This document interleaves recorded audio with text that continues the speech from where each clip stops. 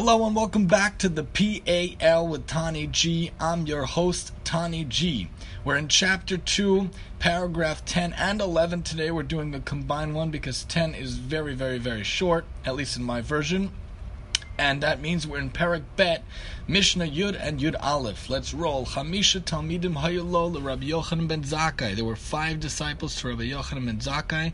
The Elohin, and these were they: Rabbi Elazar ben Horkanus, Rabbi Yoshua ben Chananya, Rabbi Yossi HaKohen, Rabbi Shimon ben Nisano, and Rabbi Elazar ben Arach. These 5 disciples were Rabbi Yochanan's primary disciples: Rabbi Elazar, Rabbi Yeshua, Rabbi Yossi, Rabbi Shimon, and Rabbi Elazar ben Arach. Hu hayamona shvachan. This is 10 leading into 11. Yud into Yud Aleph. He would enumerate their praises. Rabbi Elazar ben Horkanus bore sud she'enu ma'apid chipa.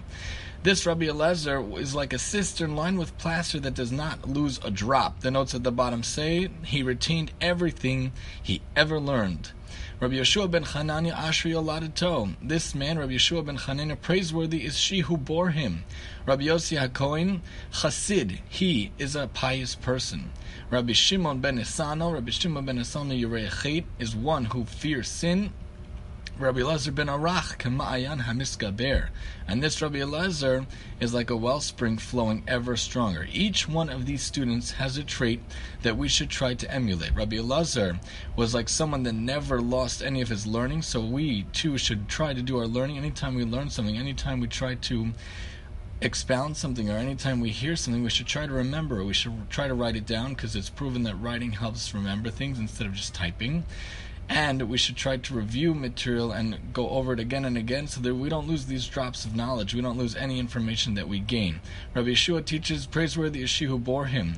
We want the people who gave birth to us to be proud of us, to have nachas, to have pleasant and wonderful feelings and wonderful feelings of praise and happiness that they bore us and that they see us accomplishing things. The word nachas mentioned before is a very Jewish term, but it's a term that anybody could use, and meaning that you feel a sense of contentment and happiness when you hear about the accomplishments of your children. Hopefully they do good things and they make you feel proud.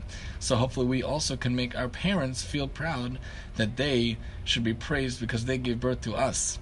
We should be like Rabbi Yossi HaKohen Chassid, a pious person. We should try to be pious. We shouldn't just do exactly the letter of the law. We should try to go above the letter of the law, beyond the letter of the law, so that people who see us, people who interact with us, and people who see our actions think that we're pious and that we could sanctify God's name and show that not only is the Jewish people a wonderful people that could try to affect the world in the best way possible, and that everyone else can also feel like they could lift themselves up by seeing us as hopefully role models, but also us as individuals, we could be seen as pious people doing good things and affecting people in the right way. Rabbi Shimon ben Nisano, we want to try to also be one who fears sin. You know, it's one thing to fear sin, but it's also another one to love God. If you just fear God and you try to avoid sin because you fear what the sin may bring, that's only a momentary thing. You know, only if you really in the heat of the moment can understand how bad the sin is can you maybe fight it. But if you love God, if you love someone, you try to do anything you can for that person. That's a much higher level to try to aspire to. If we love God, always think of God and try to always do things that will make him proud, kaviyachol, as it were. We will try to always do the best we can, even without just fearing the sin, because this is a higher level. It's even better than just fearing sin, but at least we should try to fear sin, to try to not do sin and try to only do good in this world. And like Rabbi Elazar ben Arach, Kamayim Skaber, like a wellspring flowing ever stronger. You know, as we get older and older and older, hopefully in some ways our traits and our midos and our attributes get stronger and stronger and stronger, that we become better and better people, not worse and worse people.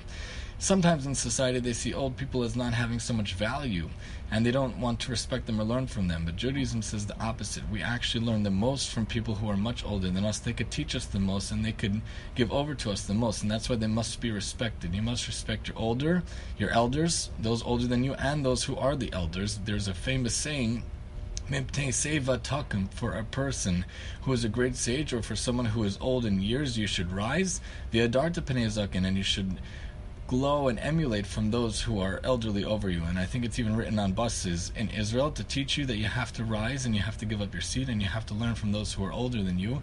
They have much knowledge and much wisdom to give over, and they could teach you so much if you just open your eyes to them.